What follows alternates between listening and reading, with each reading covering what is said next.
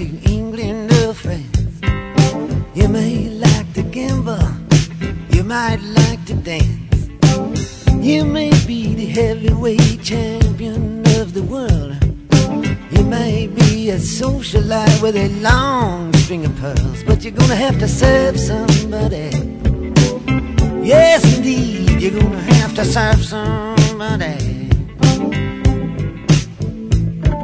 Well, it may be the devil or it may be the Lord, but you're gonna have to serve somebody. It's Wednesday of the 5th week of Lent, the 28th of March in the year of our salvation, 2007. And it's time for another podcast with Father Z. They may call you doctor, or they may call you chief, but you're gonna have to serve somebody. Yes, you are, you're gonna have to serve somebody. Well, it may be the devil. We welcome as our guest today St. Augustine of Hippo, a great bishop and doctor of the church from North Africa of the 5th century. He died in 430. And today we'll look at his commentary on Psalm 85. It's from the Enarrationes in Psalmos. This is the second reading from the Office of Readings for Wednesday in the 5th week of Lent. Also, we'll talk about how to participate at Holy Mass, and I'll be making some comments about, it's getting to be an almost legendary motu proprio by which we hope Pope Benedict XVI will be de-restricting the older form of Mass. I have a few things to say about how we should approach this document and what our attitude should be when and if it comes out. Might be living in a mansion, you might live in a dome. You may own guns and you may even own tanks. You may be somebody's landlord, you may even own banks, but you're gonna have to serve somebody. Yes, you're gonna have Augustine's commentary on Psalm 85 was actually a sermon. When Augustine preached, there were stenographers present who wrote down literally everything he said, and they worked with great accuracy, even recording his little side comments, like when something happened in the church or outside of the church. Sometimes they even recorded the crowd's reactions and what they shouted.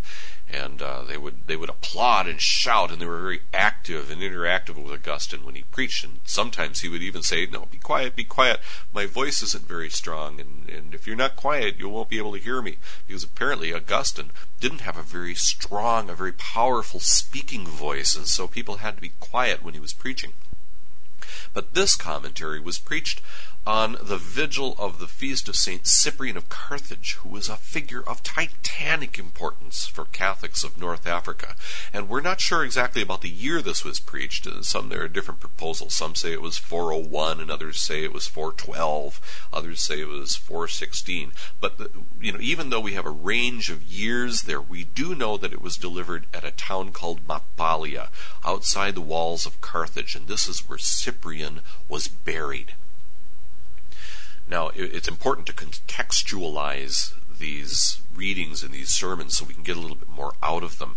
The reason why it's important that it was at the tomb of Cyprian is because in North Africa in the ancient times there was still a strong influence of pagan practices on Christian celebrations of feasts. And because Cyprian was supremely popular among the Carthaginians, his feast wound up sometimes degenerating into a kind of an orgiastic party around his tomb of people gorging and drinking and doing less than virtuous things, and lots of music and songs and dancing and all that kind of thing. Now, well, as a matter of fact, in 401, which was one of the proposed dates for this sermon, the Bishop of Carthage, famous Aurelius of Carthage, banned dancing for the feast of Cyprian, and the people rioted in the streets.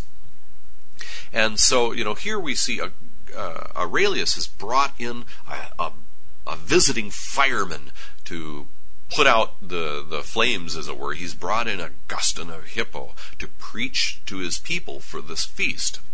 Now, another thing that we should do to contextualize this sermon is to remember that at this time there's still a lot of confusion among different groups of people about the relationship of the Lord's divinity with our humanity. And as a matter of fact, in these patristic readings we're getting from the second reading and the Office of Readings, we are hearing how they're constantly going, especially Leo the Great is going back all the time to the prologue of the Gospel of John. In the beginning was the Word, and the Word was with God, and the Word was God. Well, today we're going to hear Augustine using the same passage. And later on in this much longer sermon than we are used to hearing today, this is just a tiny little excerpt we're going to be hearing, but in this very long sermon, Augustine mentions a group of heretics that we know as Apollinarians. These were followers of the teachings of a certain Apollinaris, who was bishop of a place called Laodicea.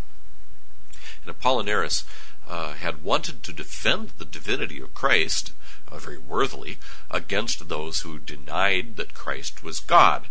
And he wanted to defend the unity of Christ's Godhead with our human nature. And so far, he's right on track. However, it partly is a result of the confusion over these newly developing theological technical terms, such as nature and person and so forth. Those are brand new ideas and brand new terms, and they really weren't quite sure what they meant by these new technical terms. They were seeking for a brand new vocabulary to describe all these things as they worked out these relationships and difficult questions.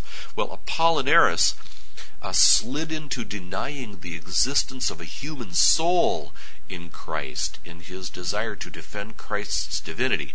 And for Apollinaris, the human soul was replaced by the divine Logos, the divine Word of God. And so for Apollinaris, Christ was perfectly God, but only imperfectly a man. He had a human body, but no human spirit or soul. And his teachings were eventually condemned by the Council of Constantinople in 381.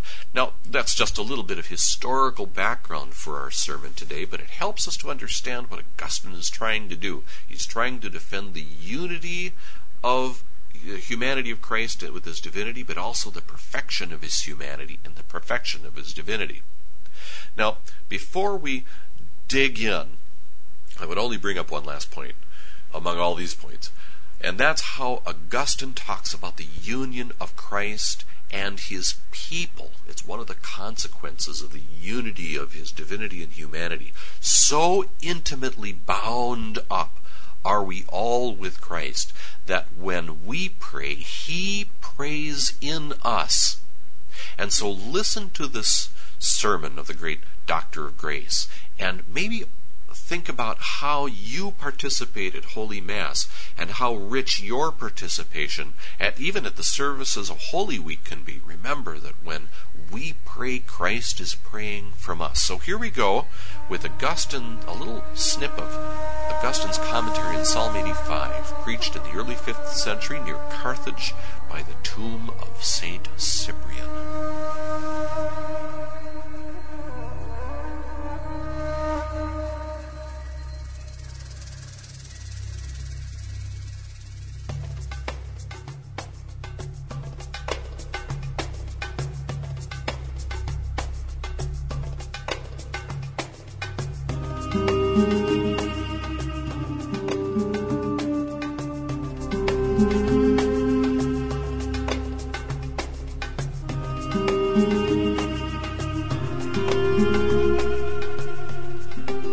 Generationibus Sancti Augustini Episcopi in Salvos.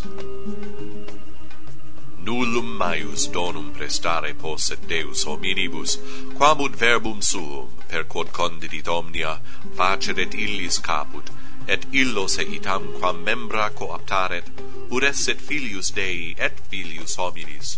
God could give no greater gift to men than to make his word, through whom he created all things, their head, and to join them to him as his members, so that the word might be both Son of God and Son of Man, one God with the Father and one man with all men. The result is that when we speak with God in prayer, we do not separate the Son from him. And when the body of the Son prays, it does not separate its head from itself.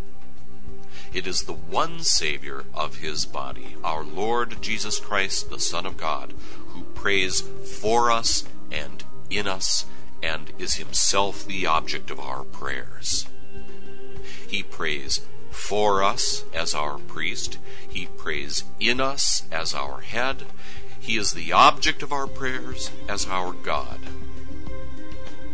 Let us then recognize both our voice in his and his voice in ours.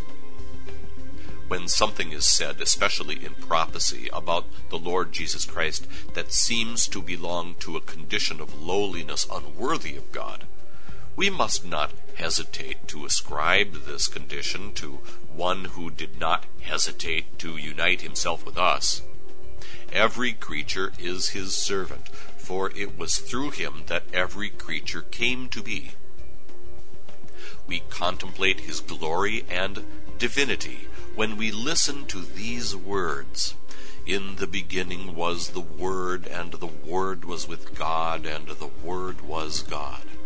He was in the beginning with God. All things were made through him, and without him nothing was made. Here we gaze on the divinity of the Son of God, something supremely great and surpassing all the greatness of his creatures. Yet in other parts of Scripture we hear him as one sighing, praying, giving praise and thanks. We hesitate to attribute these words to him because our minds are slow to come down to his humble level when we have just been contemplating him in his divinity. It is as though we were doing him an injustice in acknowledging in a man the words of one with whom we spoke when we prayed to God. We are usually at a loss and try to change the meaning. Yet our minds find nothing in Scripture that does not go back to him, nothing that will allow us to stray from him. Our thoughts must then be awakened to keep their vigil of faith. We must realize that the one whom we were contemplating a short time before in his nature as God took to himself the nature of a servant. He was made in the likeness of men and found to be a man like others. He humbled himself by being obedient even to accepting death. As he hung on the cross, he made the psalmist's words his own. My God, why have you forsaken me?" When we pray to him as God, he prays for us as a servant. In the first case, he is the creator. In the second, a creature. Himself unchanged, he took to himself our created nature in order to change it, and made us one man with himself, head and body. We pray then to him, through him, in him, and we speak along with him, and he along with us. Orat in forma servi, ibi creator hic creatus, creaturam mutandam non mutatus assumens, et secum nos faciens, unum hominem caput et corpus. Oramus ergo ad illum, per illum, in illo, et dicimus cum illo, et dicit nobiscum.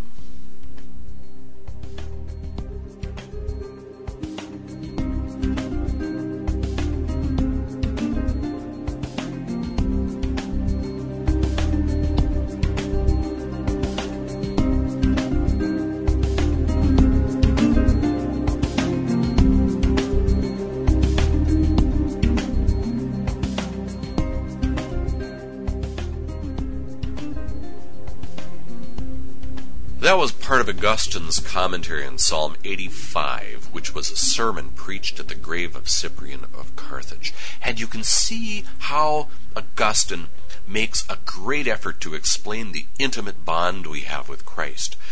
What was not assumed by God, the Son, was not healed. And that's a constant refrain of the Fathers who were fighting for an orthodox doctrine about the union of Christ's divinity with our humanity.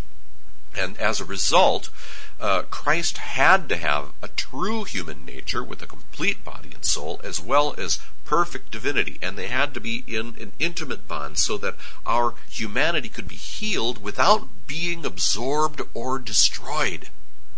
And Augustine, in the passage that we heard, applies the consequences of this intimate union to how we pray. And so this whole sermon develops into a beautiful treatise on prayer, how we should pray, what we should pray for, and the conditions of our lives in which we need to pray.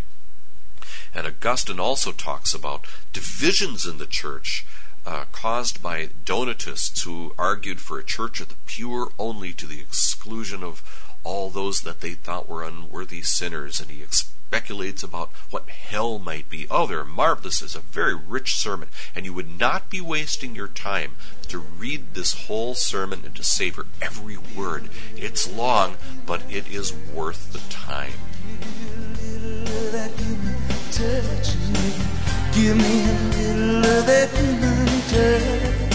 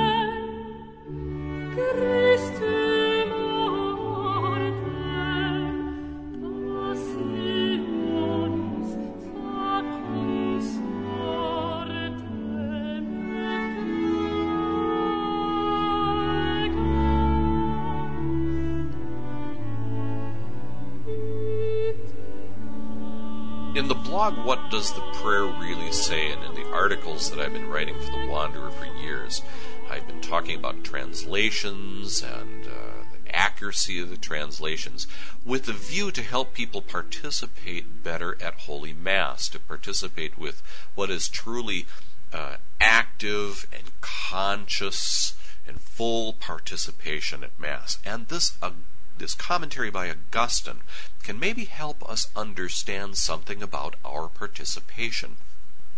Now, Augustine, when he talks about Scripture, he says that in every word of Scripture, Christ is speaking. Sometimes it's Christ the body, when it's speaking in kind of a lowly way because of his union with our humanity. He speaks as a servant and a creature, and sometimes Christ is speaking as the head of the body, and there are times when it's Christus totus, the whole Christ and entire is speaking, always speaking to God the Father. Now, if we take this same model, perhaps we can apply it to our liturgical participation. And this is, I think, suggested very well in what Augustine is talking about when he talks about prayer, that Christ is praying in our voices and we pray with him and in him and through him. And even this is something that we hear at the end of the canon, at the end of the Eucharistic prayer at every Holy Mass. Now, think about how this works. This model of Christ the body, Christ the head, and Christ together. We can see Christ the head very well manifested in the person of the priest. We can see Christ the body very well manifested in the person of the congregation gathered there. And there are times when the priest is speaking to the Father, and there are times when the people are speaking to the Father, and there are times when they are both speaking together. And so we have Christ the body speaking, Christ the head speaking, and the whole Christ, whole and entire, when they are both talking together. But what this means is that when you are at Mass, and you have your opportunity to respond to what the priest invites you to do, and you are able to make acclamations, and you are able to pray with the priest at those moments when you're all praying together, your voice is Christ's voice. And this is made possible by the fact that you're baptized. You're a member of the body of Christ, the church. And so when you enter into the sacred building, the sacred precincts of a church, and the liturgical action begins, remember that it is truly Jesus Christ who is the actor up there. But Jesus Christ is not merely the high priest up there in the person of the priest. By baptism, you also have a kind of a priesthood. You have a share in Christ's priesthood, not in the same way that the priest does, but in your way as a baptized person. And so Christ takes your hands and makes them his, and your knees when you kneel, and your voice when you speak. You have an intimate bond with Christ the priest. And therefore, you should also listen very, very carefully to all that happens at Mass, even when it's not your time to say something. Your real active participation is first and foremost an act of receptivity to everything that Christ is doing for you. And then this act of receptivity then bursts out at times in outward expressions. So every time you go to Holy Mass, remember, Christ makes your voice his voice, and therefore you should prepare well to celebrate all these sacred mysteries by your participation at Mass. You should be in a state of grace when you receive Holy Communion, which is the most perfect way of participating at Mass, because you want to receive all of the wonderful graces that Christ desires to give you.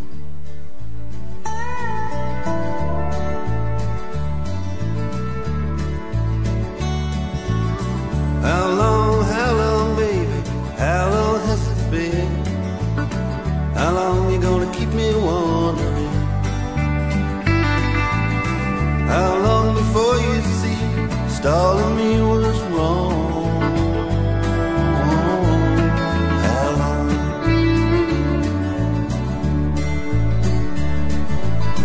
How long? How long you gonna keep? I'm sure that just about all of you who are listening to this podcast also read the blog, What Does the Prayer Really Say?, which you can come and visit and read and post comments on. That's WDTPRS.com, Whiskey Delta Tango, Papa Romeo Sierra.com.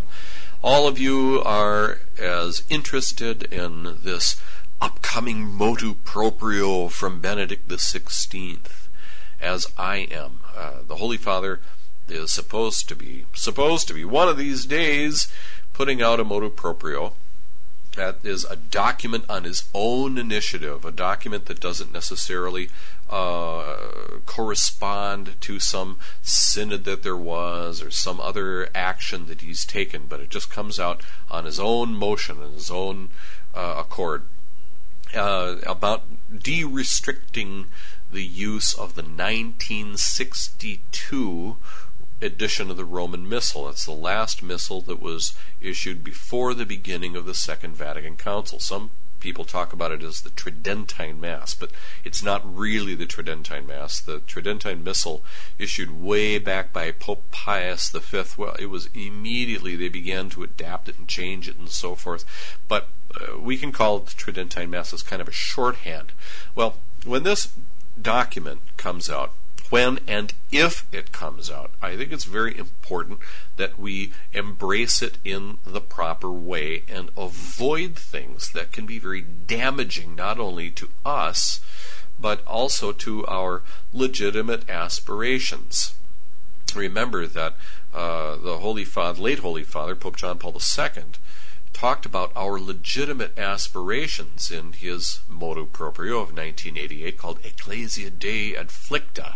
He said that all these desires that we have for older forms and traditional forms of liturgy are legitimate aspirations, and he commanded by his apostolic authority that pastors of souls be very generous in applying the Church's legislation so that people who have these legitimate aspirations can benefit from these beautiful perennial forms which have so enriched us and given us saints and beautiful architecture and art and music and all these things through the centuries. Well, if we have these legitimate aspirations and we perceive these things as being of a benefit for us, then we have to embrace whatever the Holy Father gives us in the proper attitude. And that's why I came up with 5 rules of engagement for when and if the motu proprio comes out. Now, the first of these rules of engagement is that we should rejoice, be genuinely joyful, because our liturgical life has been enriched, and not rejoice because we win. You see, everyone wins when the Church's life is enriched. This is not a zero-sum game. Just because, I'm benefiting now doesn't mean it takes something away from you out there. Or if there's some group out there that's benefiting from something that's legitimate, a truly legitimate thing, then that doesn't mean necessarily that we are being diminished because they are benefiting from something that's been given to them. This is not a zero-sum game. The second point is, do not strut. I think that we understand that a lot of people with these traditional aspirations have been treated with a good deal less kindness than we might hope for. So we should be gracious to people who have in the past not been so gracious in regard to our legitimate aspirations. Do not strut when it comes out. Be very gracious. The third point is show genuine Christian joy when you do anything having to do with the older form of Mass. If you want to attract people to something that you think is very good and something that gives you consolation and happiness, then be both inviting and joyful. Nobody will be attracted to it if you're moping around about it. Avoid the sourness that some of the more traditional stamp have been wearing on their faces and sleeves for such a long time. They're so kind of grim about all things having to do with the traditional forms of Mass that a lot of people just don't want anything to do with them. So show joy, be inviting in your joy. A fourth point is get engaged with the whole life of your parish. Don't let what you do close you in a little ghetto where you don't want to have anything else to do with people who don't want to attend the same Mass that you want to attend. Get involved with the whole life of the parish, especially if there are works of mercy being organized by your parish. If you want the whole church to benefit from the use of the older liturgy, then you who are being shaped by the older form of Mass should be of benefit to the whole church in concrete terms, especially in work of mercy. This is kind of like a way of putting your money where your mouth is. A fifth point is, if this motu proprio comes out and it doesn't say everything that we might hope for, don't whine about it. Don't pick at it. Don't carp at the Pope. Don't criticize the document as if you know better what ought to have been done, as if you were, the church's own, your own personal church's little pope. We need very often to speak a great deal less about our rights and what we deserve or what things ought to have been, and speak a great deal more about our gratitude for what God gives us. All of these things are gifts. They're all gifts. Yes, of course we have rights as Catholics too, but remember, when something comes out and it's not exactly the way that we want, it doesn't really help us to gripe and moan and carp and complain about it. Show some gratitude, show some joy, be inviting, be gracious, don't strut, and get involved in concrete ways that demonstrate to all of the people who look at you and know that you want these older things, these traditional forms, these legitimate aspirations, that you are ready to give back to the church, from which you are ready to receive so many good things.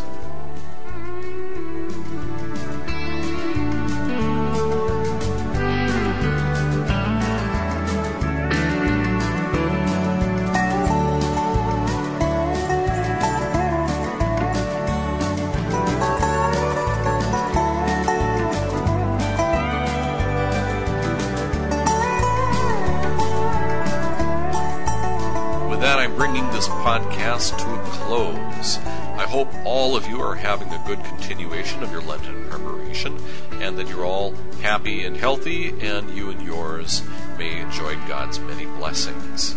This is Father Z, signing off.